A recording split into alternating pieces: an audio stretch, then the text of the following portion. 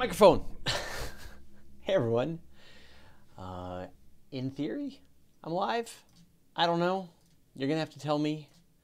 I don't trust the internet. I don't trust anything. Welcome to Open Space for Monday, May 18th, 2020. You got that fun bonus episode yesterday. I hope you guys enjoyed that. My interview with Lord Martin Rees, the Royal Astronomer. Wow, was that amazing? Man, there's like some people that you never expect you're going to get a chance to talk to, and then you do, and they're super fun.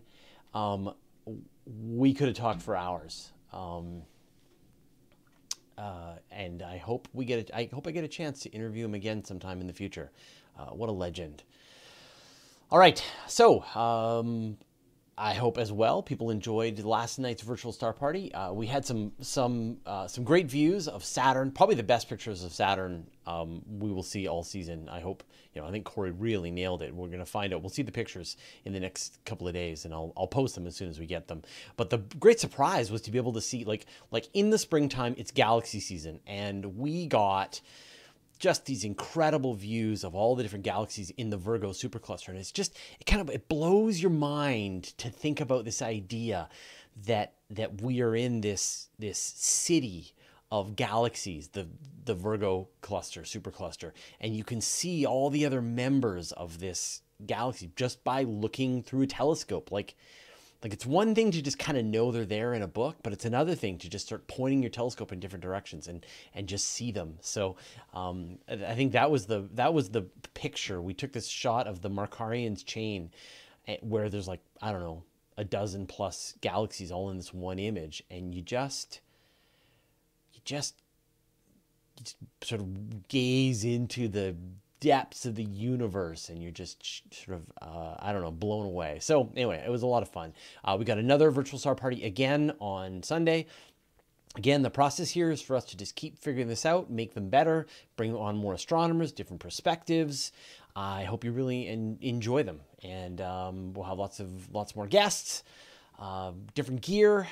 So if you have any interest in astronomy, in becoming an amateur astronomer, if you want to learn more about how to use your gear, what objects to look at, definitely join us.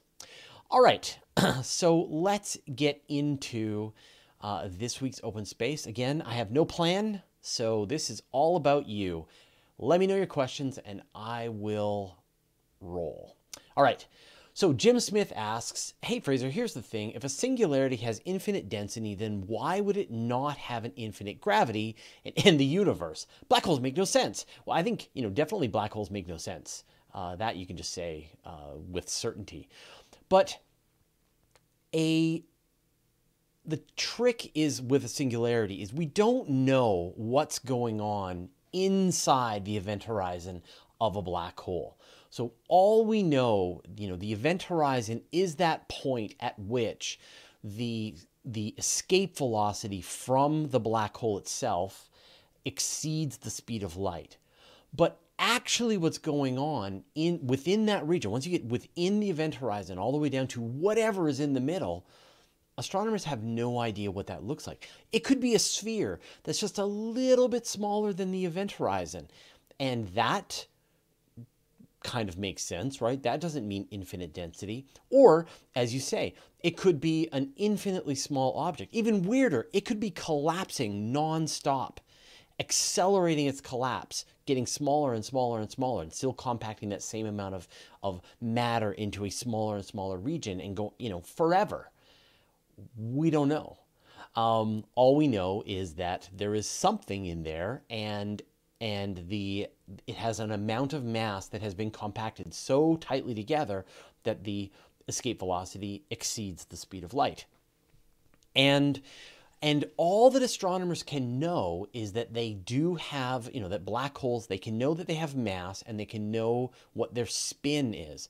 But literally, that is all that astronomers can know about black holes. And maybe that's all astronomers will ever know. It's possible that you can probe features on the surface of the black hole, using things like super duper versions of the Event Horizon Telescope, or watching the final moments as black holes come together and merge into larger black holes. But still, there may be no way, and these parts of the universe are going to be beyond our understanding. So, yeah, it's kind of rough that there are parts of the universe that we don't know about and that we may never know. So, all right, let's see. So no, so Reverend RV, you're asking me if I've had any time to look into the advantages of being both in the liquid water habitable zone and the ultraviolet habitable zone, and the disadvantages of an exoplanet only residing in one zone. No, I have not. So, sorry.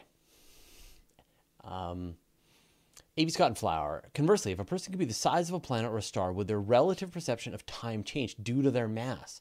Yeah, so one of Einstein talked about this idea that if you're going closer and closer to the speed of light, you experience a different amount of time dilation, right?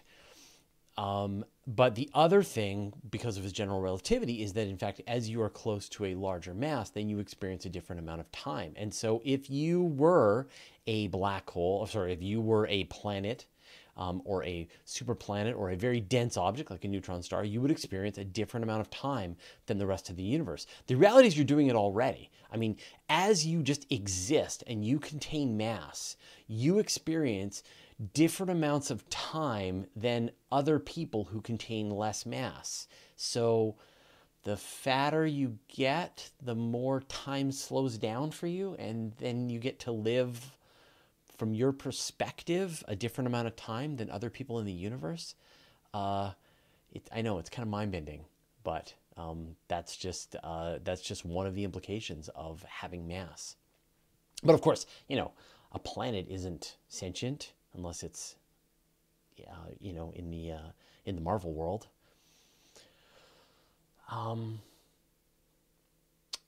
Keep in mind, though, I am just a science journalist. I am not an astrophysicist, so if you're going to ask really detailed questions about astrophysics, we need to bring on a specialist.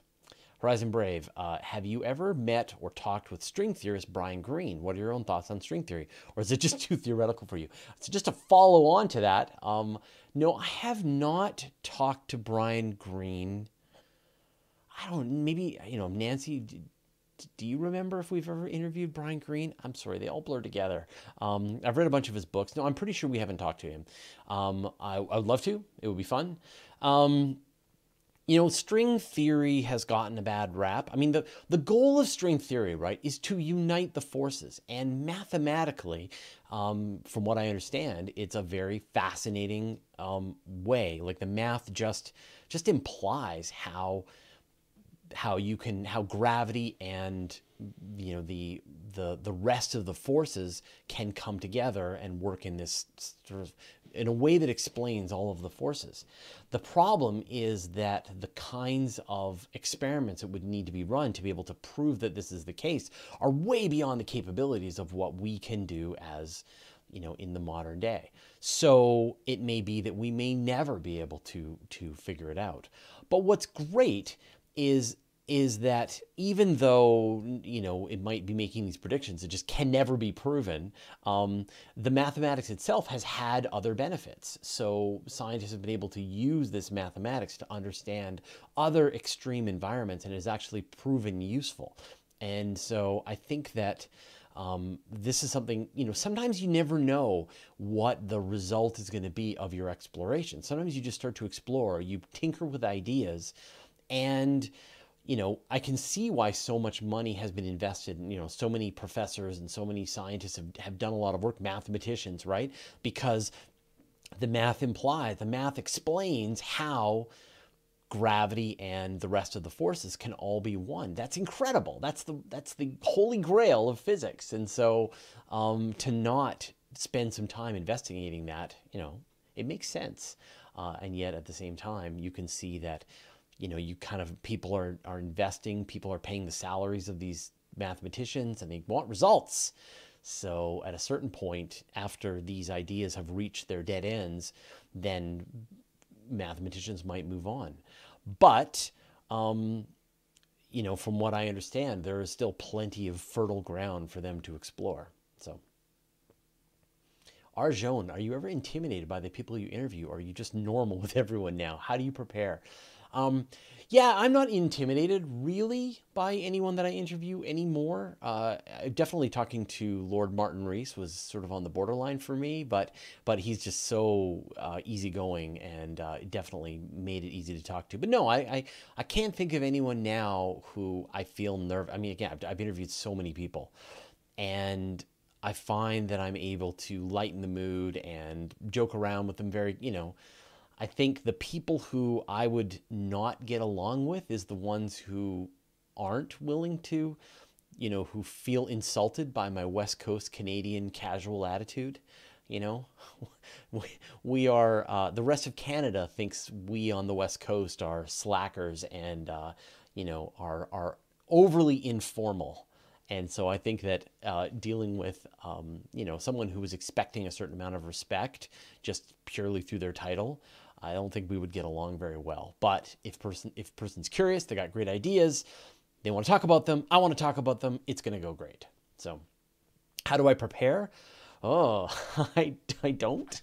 I prepare by doing 20 years of work in becoming a science journalist. That's the main preparation that I did, was to understand this information. And even things like this, as I'm doing this live stream right now, it is just training for my brain to make me learn to be able to answer questions on the fly, to be able to see every flavor of every question and be able to think about them. And I'm able to put together all of these separate ideas and compact them into questions for the people that I'm talking to. But I definitely, I love if I can get my hands on their book, that's wonderful. So I can read and learn some of the things that they're thinking about right now.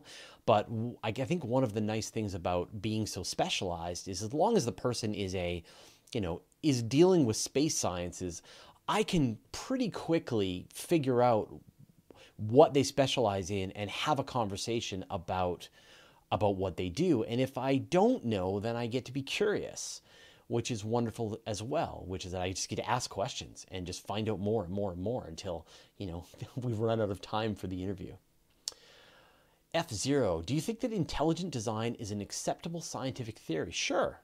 Intelligent design, the idea that there is some kind of underlying intelligence that is responsible for life on Earth, is a plausible scientific theory that you could analyze, and people have, and it hasn't stood up.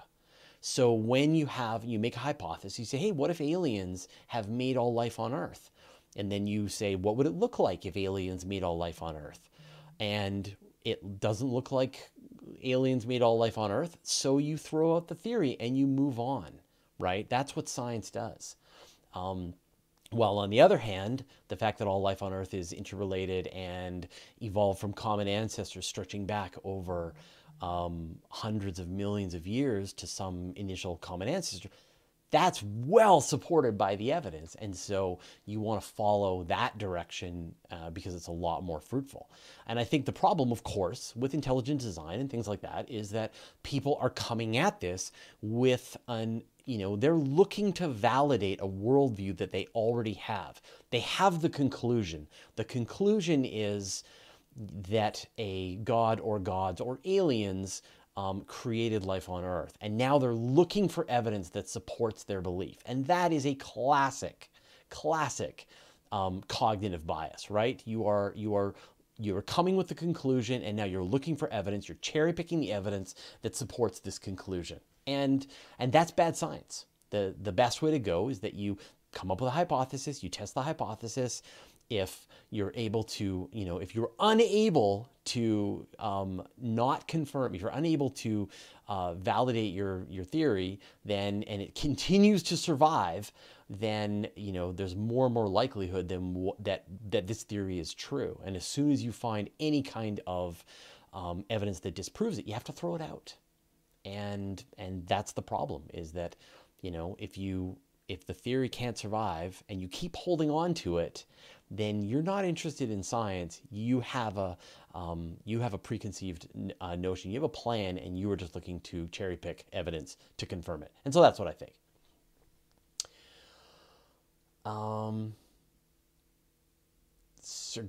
Let's see. So Sergusi asks, hey Fraser, why don't we see any practical applications based on either string or even quantum theories nowadays? Now, quantum theories, you totally do.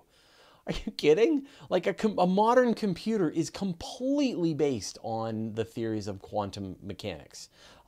So much of our modern existence depends on the highly predicted and very accurate measurements made by quantum mechanics.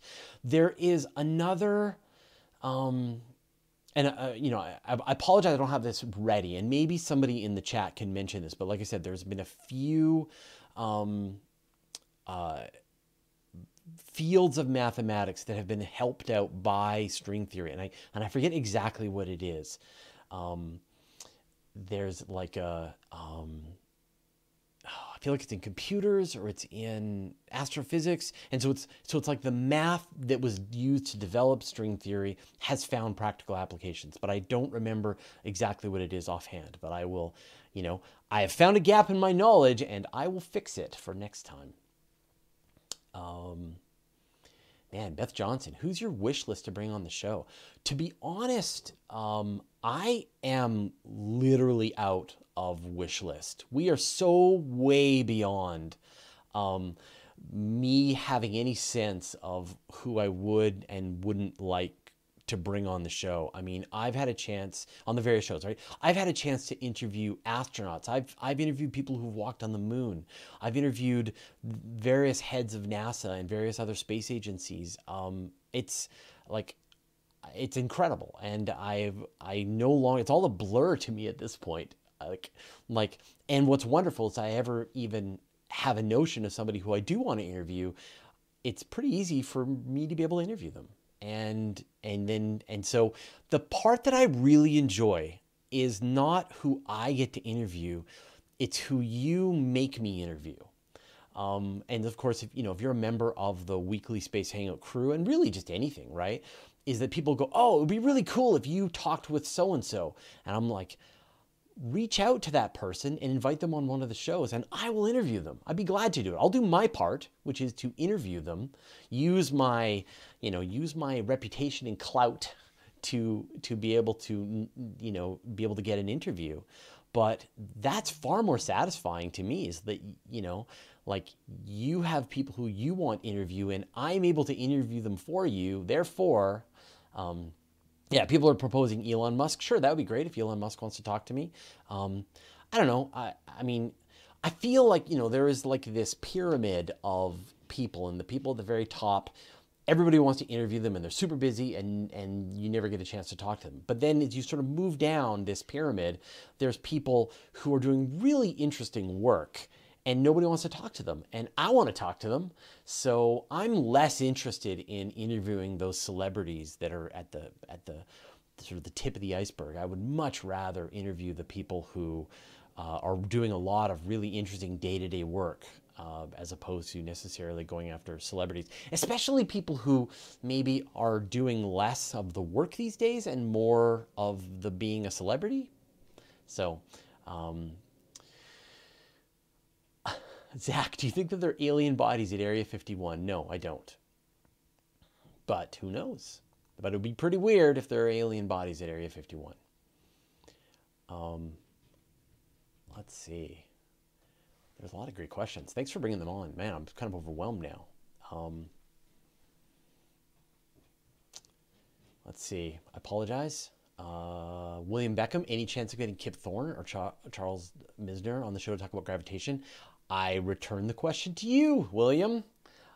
You should join the Weekly Space Hangout crew. They will give you your executive producer privileges to invite people onto the show. You can reach out, say you're an executive producer of the Weekly Space Hangout or of Fraser Cain, and you would like to schedule them for an interview on my show.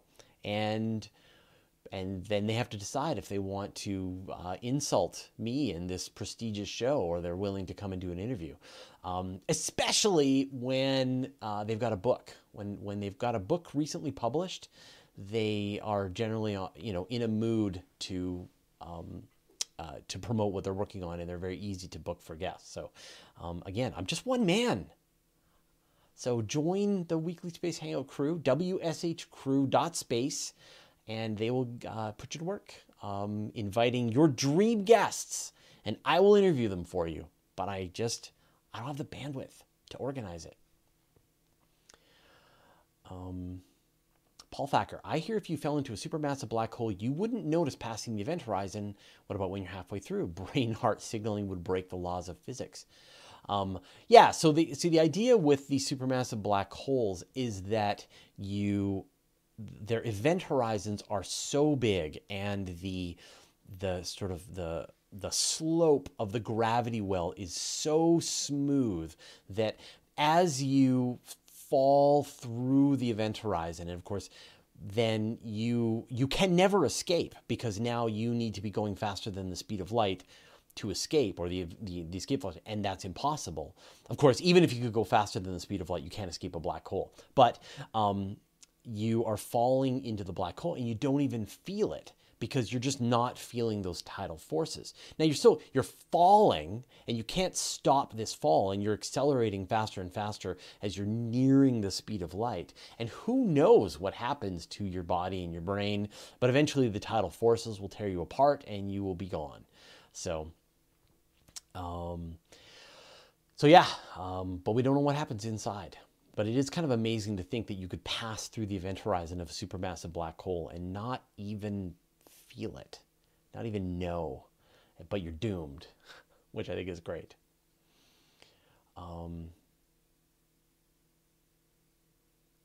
Let's see. Neko Girl asks, do you think we'll get a grand unified theory within our average lifetime? So will we have a theory that has been experimentally proven, like the Higgs boson, that unifies gravity and the rest of the forces, right? Electromagnetism, the strong and weak electromagnetic forces. And will that happen within my lifetime, within your lifetime? I don't think so. I hope we do, but I don't think that we will. And if you asked me that question maybe 10 years ago, I would have said yes, because physicists were right on the edge of being able to detect the Higgs boson. They were pretty sure that it was there. And then the Large Hadron Collider would be used to probe this idea of supersymmetry and start to build a larger idea of how the universe works.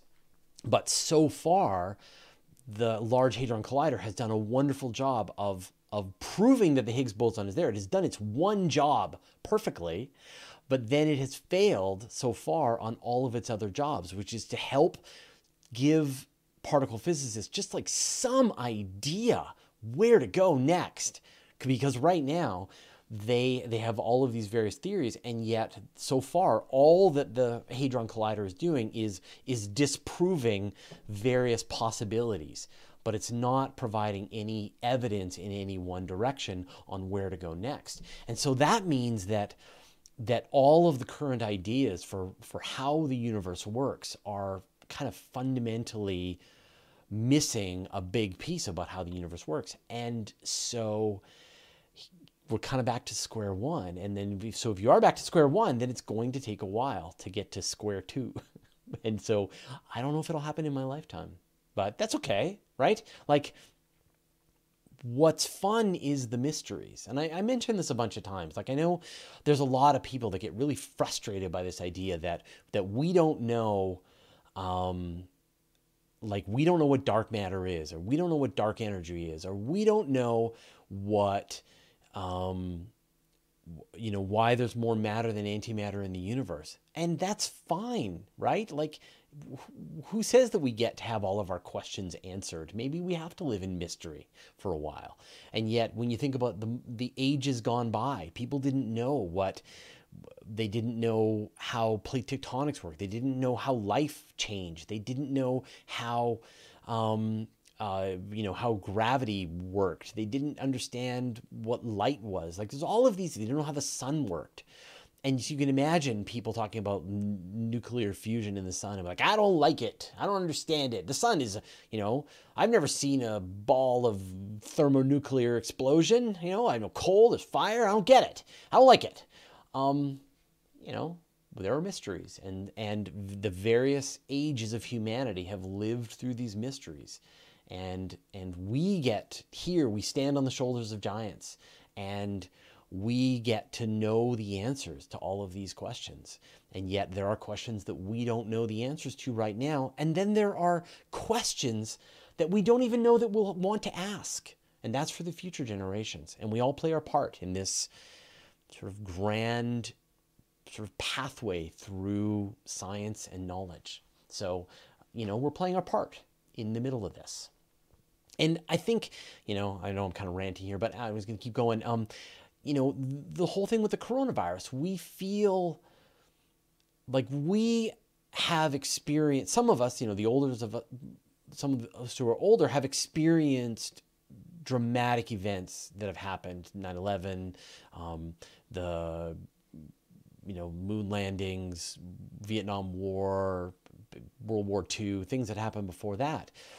And we are experiencing an event that is as big as some of these events in history. And it's like it's our turn to know what it feels like to be in a time that is dramatic and unprecedented, and we don't know what the outcome is, and it is anxiety inducing and frustrating and terrifying.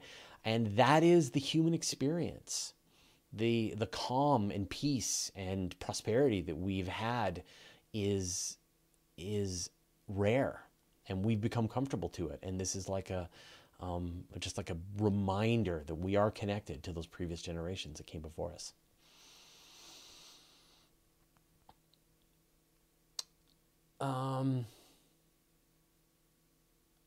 Okay, so Jameson, 1776, thoughts on Blue Origin? Just kind of screwing around, or a giant about to wake with their secrecy and all? So I guess the question you're asking is Blue Origin for real? They have sort of walked step by step with SpaceX, and yet SpaceX is the one that has launched a ton of rockets. They land on their landing pad. They've launched the Falcon Heavy, which lands 3 engines at the same time. And how can Blue Origin compete with that, right? And so when you sort of look at all the different pieces, Blue Origin has tested a bunch of the individual parts. They've tested their rocket, the BE-3 rocket, which is a methane-powered rocket, similar to what the Raptor engine is. So in fact, they've sold licenses of this rocket to other rocket companies. So clearly this has been proven to the comfort level of people who are involved that this rocket is for real, that this engine is for real. Blue Origin has demonstrated with the launch and landing of its New Shepard rocket again and again and again that they have dialed in how to launch a rocket and then have it land on its landing pad again quickly with a very rapid return rate. So obviously the forces involved to go orbital are next level. The New Glenn is a jump ahead of pretty much all but the Falcon Heavy. So it's in its fully reusable mode. The New Glenn is the most powerful rocket that's going to be on the marketplace, except for the Space Launch System. But that's a whole other conversation. And so will they pull it off? I mean, we've seen videos of them building the fairing, the launch fairing, which is just enormous. And we should see this thing launch in the next couple of years. And I don't think we're going to see, the question is, does the secrecy and does the careful planning, was that the better path than SpaceX's just do this all in public, smash up rockets, try and try again until you get there? And my gut says no, that rapid iteration, rapid testing, learn from your mistakes, iterate is the way to go. But I have definitely seen a lot of progress, and a lot of people who I respect do respect what's happening. And also it comes without the drama. And so I think that we may find. I mean, they've grabbed a bunch of contracts, big contracts from NASA. There's a lot of really smart people working at Blue Origin. So, but again, kind of like, again, here we are at this moment here in 2020 where we don't know the result of this race. Talk to me again in a year. Talk to me again in 2 years, and we will know the outcome. And that's amazing. So, I can't wait to find out what happens. And then, of course, if Starship works, then all bets are off. And then Blue Origin is going to have to start again with something even more powerful. All right. Dr. Ed Elcott, cryptozoologist, did the U.S. build up by not building the Hadron Collider in Texas? Up until the discovery of the Higgs boson, I think people were, it definitely felt like a mistake. So back in the 1980s, the U.S. was going to be building this thing called the superconducting super collider, which would be like a super duper version of the Large Hadron Collider with a lot more energy, a lot more power, the ability to probe more exotic particles. And then the project was canceled, and the Europeans took over and continued to fund and develop the experiment. And at the time, I think a lot of people thought, oh, that was a mistake. But I think it turned out that because the Large Hadron Collider sort of was able to detect the Higgs boson and no more, that maybe the superconducting super collider would have reached the same problem. So I don't know. Now in retrospect, it might be. I mean, there's one group of people that wants to just build a more gigantic collider and then just start smashing things together at random to find out what happens. And there are other people who think that's a terrible mistake, that with that kind of expense, you want to carefully direct the money to come up with an outcome that you want to be more directed about it. You're looking for specific particles with a specific outcome, and that defines the kinds of experiments you do, the kinds of detectors that you build. So it feels like it's time to take a pause, continue improving the Large Hadron Collider, but let the theorists catch up with the experimenters and provide a whole bunch of, like the theorists provided the experimenters just a mountain of theories, and the experimenters disproved them all. And so now it's time for more ideas, more creative ideas. And so that might be that it's time to sit down and think about ideas, test the ones you can with the hardware that you have. And when the backlog of interesting ideas is overwhelming, then build the next big experiment. So, Reverend RV, you're talking about the ultraviolet habitable zone. Because I have no idea what you're talking about. Like, I understand it's probably, I'm sure I could do some research and maybe even do a video on it if it's really interesting. But I just recommend a guest. Find somebody who is doing a lot of work in this area, and then I'll interview them, and then we'll get to the bottom of this question for you. So I throw the ball back into your court. All right.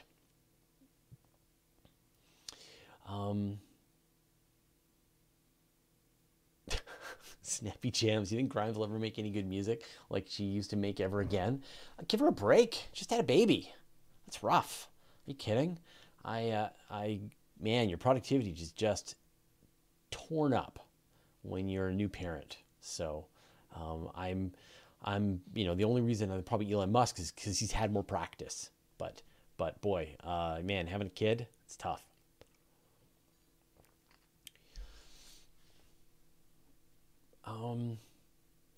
Zach, do you think the time really moves backwards if you go faster than the speed of light? The math says yes.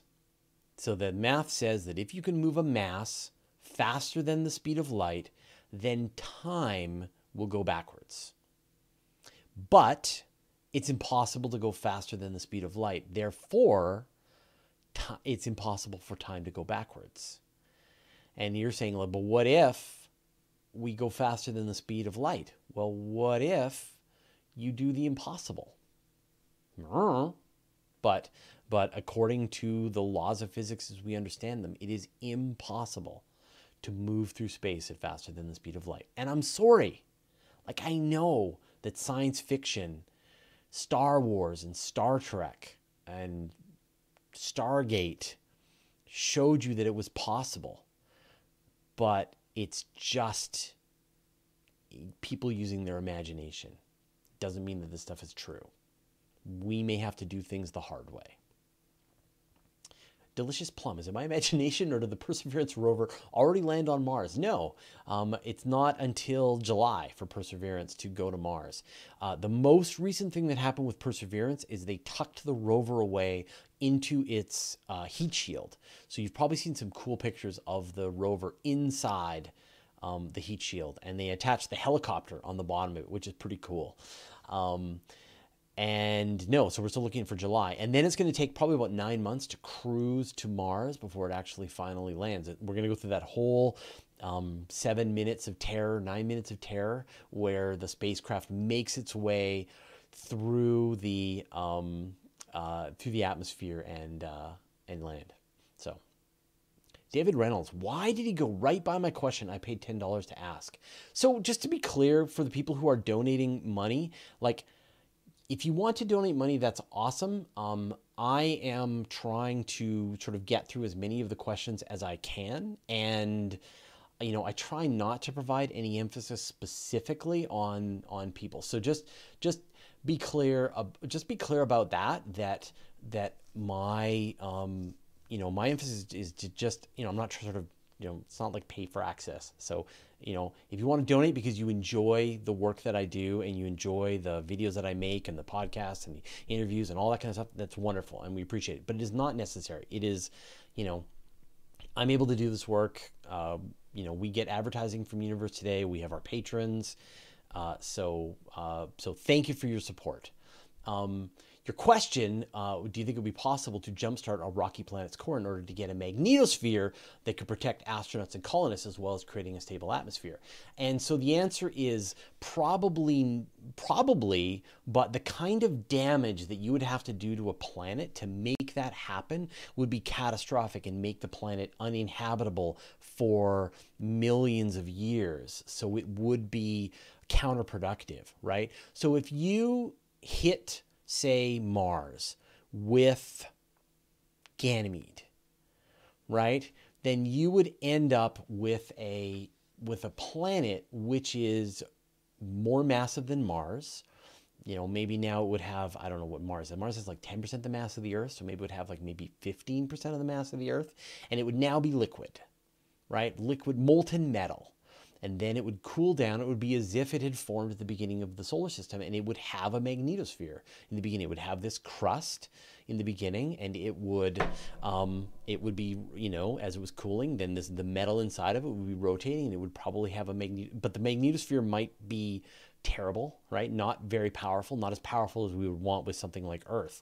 The key with the Earth is that it just has so much mass, like 5.6 septillion tons, right? Like, you just need a lot of stuff located in one location, and you need the right kind of internal elements for that to work. So the way and so you think about the forces and energy involved to be able to liquefy Mars. You've got to add enough energy to Ganymede. And maybe, probably Ganymede's not enough. You're going to need all of the Jovian planets. You're going to have to go out to Jupiter. You're going to have to move the moons away from Jupiter, crash them one by one into Mars, wait for Mars to cool. And then you've got for less radiation on the surface of Mars. Or you just dig underground. You just pile a little dirt on top of yourself, and you're protected from the radiation. So, so I think that we don't know. right? We did an episode a couple of years ago about some ideas to generate a electromagnetic field on a more local level. So, could you surround yourself? Could we use like a super conducting magnet to generate an electric field that would be able to redistribute particles? And the answer just keeps coming. Like, again, NASA and other people have been searching for an answer to this for 50 years. Like, it occurred to them back then, and one after the other, they've tried to come up with a way to do it, and it's always ended up being, it's more economical to just surround yourself with dirt, with metal, with water, than it is to try to generate some kind of artificial magnetosphere like what the Earth has. And, just tack on protection from radiation as the long line of things that the Earth gives us. It lets us breathe. It protects us from radiation, gives us gravity to be able to stand. It's awesome.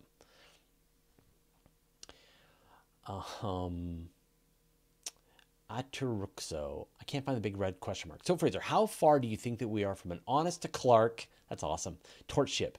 Do we need to stop considering nuclear a dirty word when it comes to rockets? We did a video about a year ago about how NASA is sort of starting to consider nuclear rockets again, which is pretty great. And I think that you don't want to launch them from the Earth for various obvious practical reasons, but once you have taken your spacecraft up into orbit, then who cares, right? Fire the nuclear rocket, and nuclear rockets have a much higher escape velocity of the particles that are coming out of the propellant. So they make a ton of sense. And in fact, there have been several nuclear reactors that have been launched to space. So yeah, I think that we're going to see a fairly serious investment from NASA over the coming decades to try and make practical, nuclear fission rockets. We need a lot more fundamental understanding of fusion before we can get proper fusion rockets. But either case, a fission rocket, fusion rocket, they don't really give you what you need to be able to make interstellar travel, because both of them still will run out of fuel. You pretty much need a methodology for the only feasible idea right now that has been thought of to be able to send a spacecraft to another star system is to use something like lasers and solar sails, where you zap your solar sail with a laser, it accelerates it to 10% the speed of light, and then it somehow slows itself down when it reaches the destination. And so I think that that's probably the best solution, because even a fusion rocket is going to run out of fuel. A fission rocket is going to run out of fuel. You need something where fuel isn't a problem.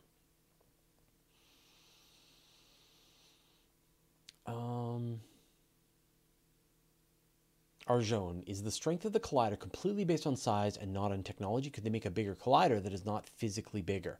So the way the particle accelerators work really is that they are taking streams of protons and they are accelerating them in this big ring, and you need a ton of electricity, and essentially you are torquing these protons around and around in this ring, making them go faster and faster until they're really, really, really close to the speed of light. And what you get is the velocity of the protons is combined with the mass of the protons, so that when they collide, the combined energy of that freezes out into new particles. And so in order to be able to make your particles, to give your particles more energy, you need to run them at a faster velocity. And at a certain point, you can't generate the magnetic field that these particles are blasting through and going around and around, just can't be held in by the most powerful magnets that we're able to make. And so you make a bigger ring so that now you're not having to turn as tight a corner.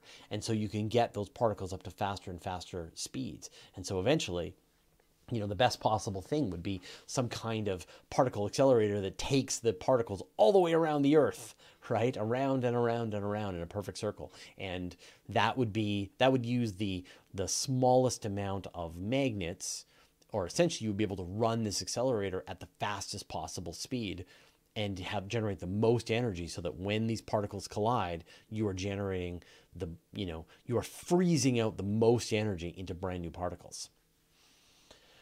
Mike McHugh, what do you think about connecting yourself to AI via Neuralink in the future? It's interesting. I've said on several cases that I expect to have my robot body. So, and on the other hand, I'm completely squicked out, of course, by somebody operating on my brain. And so maybe as I get old and sick and death comes for me, I will be willing to take that risk of having Elon Musk and his friends drill into my brain and let me connect to my robot body. At some point, I'm going to have to, commit to the robot body thing. So, I'm squicked out by the idea of somebody drilling electrodes into my brain. And at the same time, I think that there's a lot of people who are deeply, have some serious issues like blindness or palsy or Alzheimer's. There's all kinds of really awful diseases that have affected people, which it sounds like this kind of technology would be incredible to help them out. And that's how we'll see it, right? Is we'll see it being used for therapeutic purposes for a decade.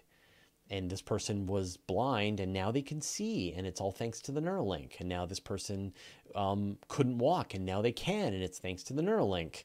And then this person, has trouble remembering people's names, and now they can't, thanks to Neuralink. And this person used to be mediocre at chess, and now they're a world champion, thanks to Neuralink. That's how we all get turned into robots. So, it's just a matter of time at this point. Just sneaks up on us.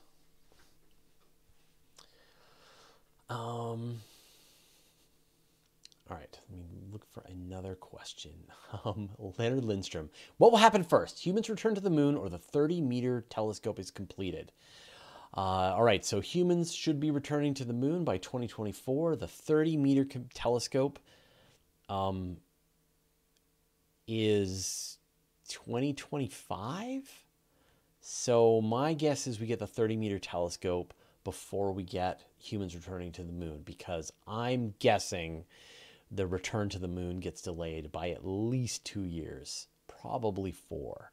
So my feeling is that we're going to see that the first moon landing in probably 2028, not 2024. But especially now with Corona, there's a real excuse, right? Is that people can't interact. Therefore, they aren't able to work on the engineering involved. But there's just so many things that all have to come together perfectly in time. Like, think about where we are, right? We're in 2020s. We're 4 years away from the moon landing. We need a rocket system. We need a lander. Right? We need a way to get, we need some kind of, if we're going to use the Deep Space Gateway, we need a Deep Space Gateway. So all of those are required. Beth Johnson, have you watched the show Upload yet? Yes, I loved it. Mostly just because it's a great show. It tackled a lot of the issues of what it would be like living in a virtual world quite well. I'm really looking forward to Space Force, of course, and it's by the same people. So I can't wait.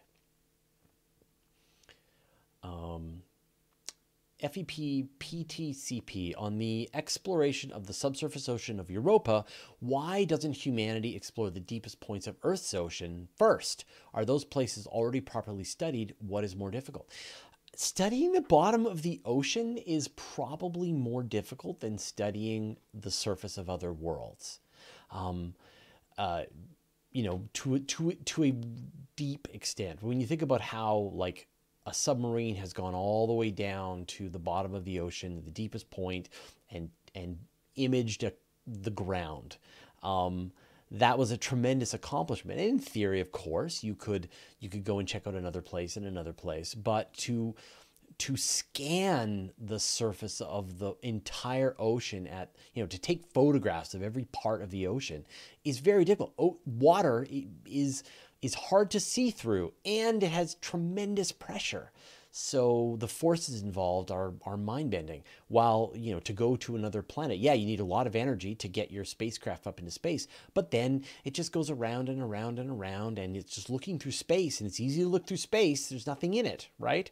Super easy. So, that's why, you send a spacecraft to Mars, you get it into the right orbit with a good camera, and it can image every single part of the Martian surface or every single part of the lunar surface.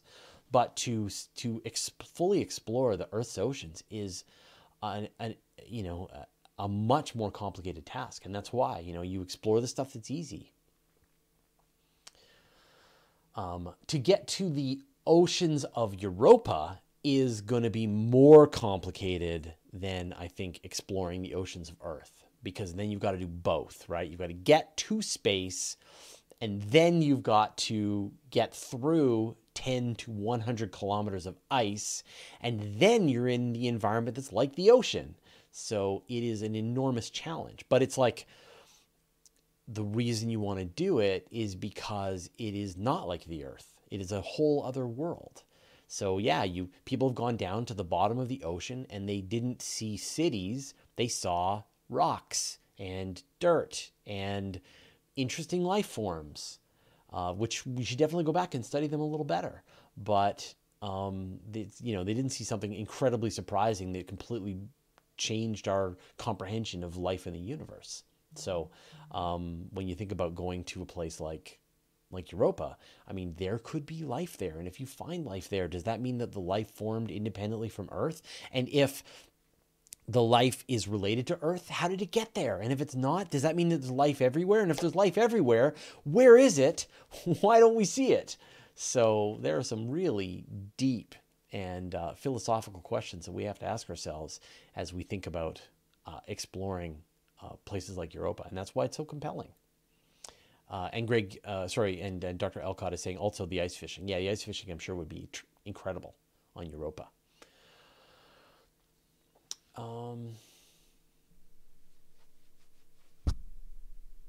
So, Andrew Planet, if we use a solar sail to travel to another star, won't it be slowed down to the point of stopping by the photons of that star? Therefore, it's impossible unless we tack.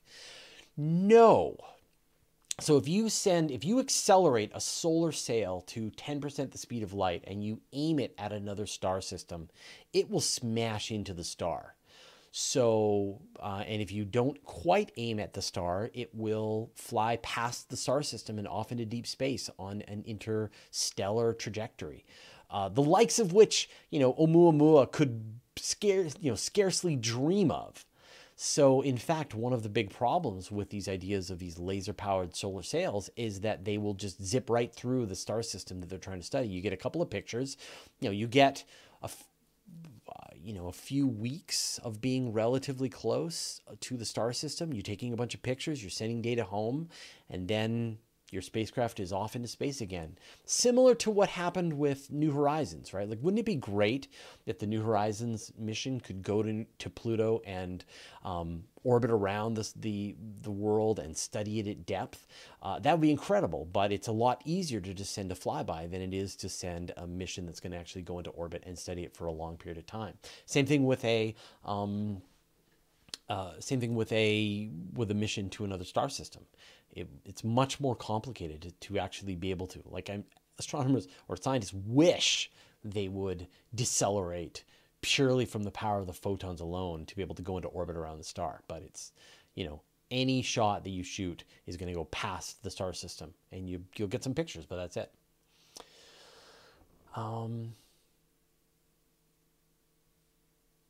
Let's see. Let's go back. Hopefully I've answered a bunch of questions. Matt Jono 2. Hey Fraser, if you had the technology, would it be possible to use Ceres or Vesta as a moon of Mars for its tidal forces warming up Mars's interior? So if you took all of the asteroids in the entire asteroid belt and you squished them all together, you would end up with an object that has 5% the mass of the Earth's moon.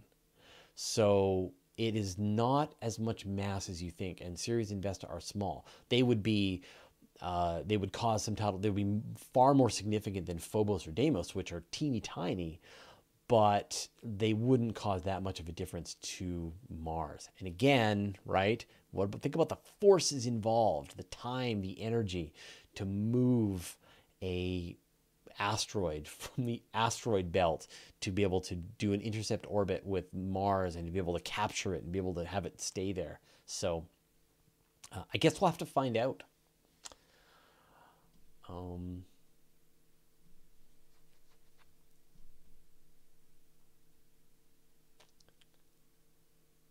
So Michael Gian asks, why is Hubble's constant increasing? Dark energy, I'm told, but is it a flat linear rate or changing at some variable rate? So this is the big question. So for people who don't know, of course, and I've got 5 minutes. Explain dark energy in 5 minutes.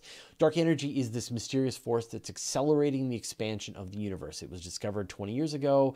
Nobel Prizes for everyone. And it was discovered by analyzing the rate at which galaxies containing a certain kind of supernova were going off, and they were able to determine the distance to these galaxies. And instead of these galaxies moving at a rate that astronomers expected, they were accelerating away from us. So there is this force that is everywhere.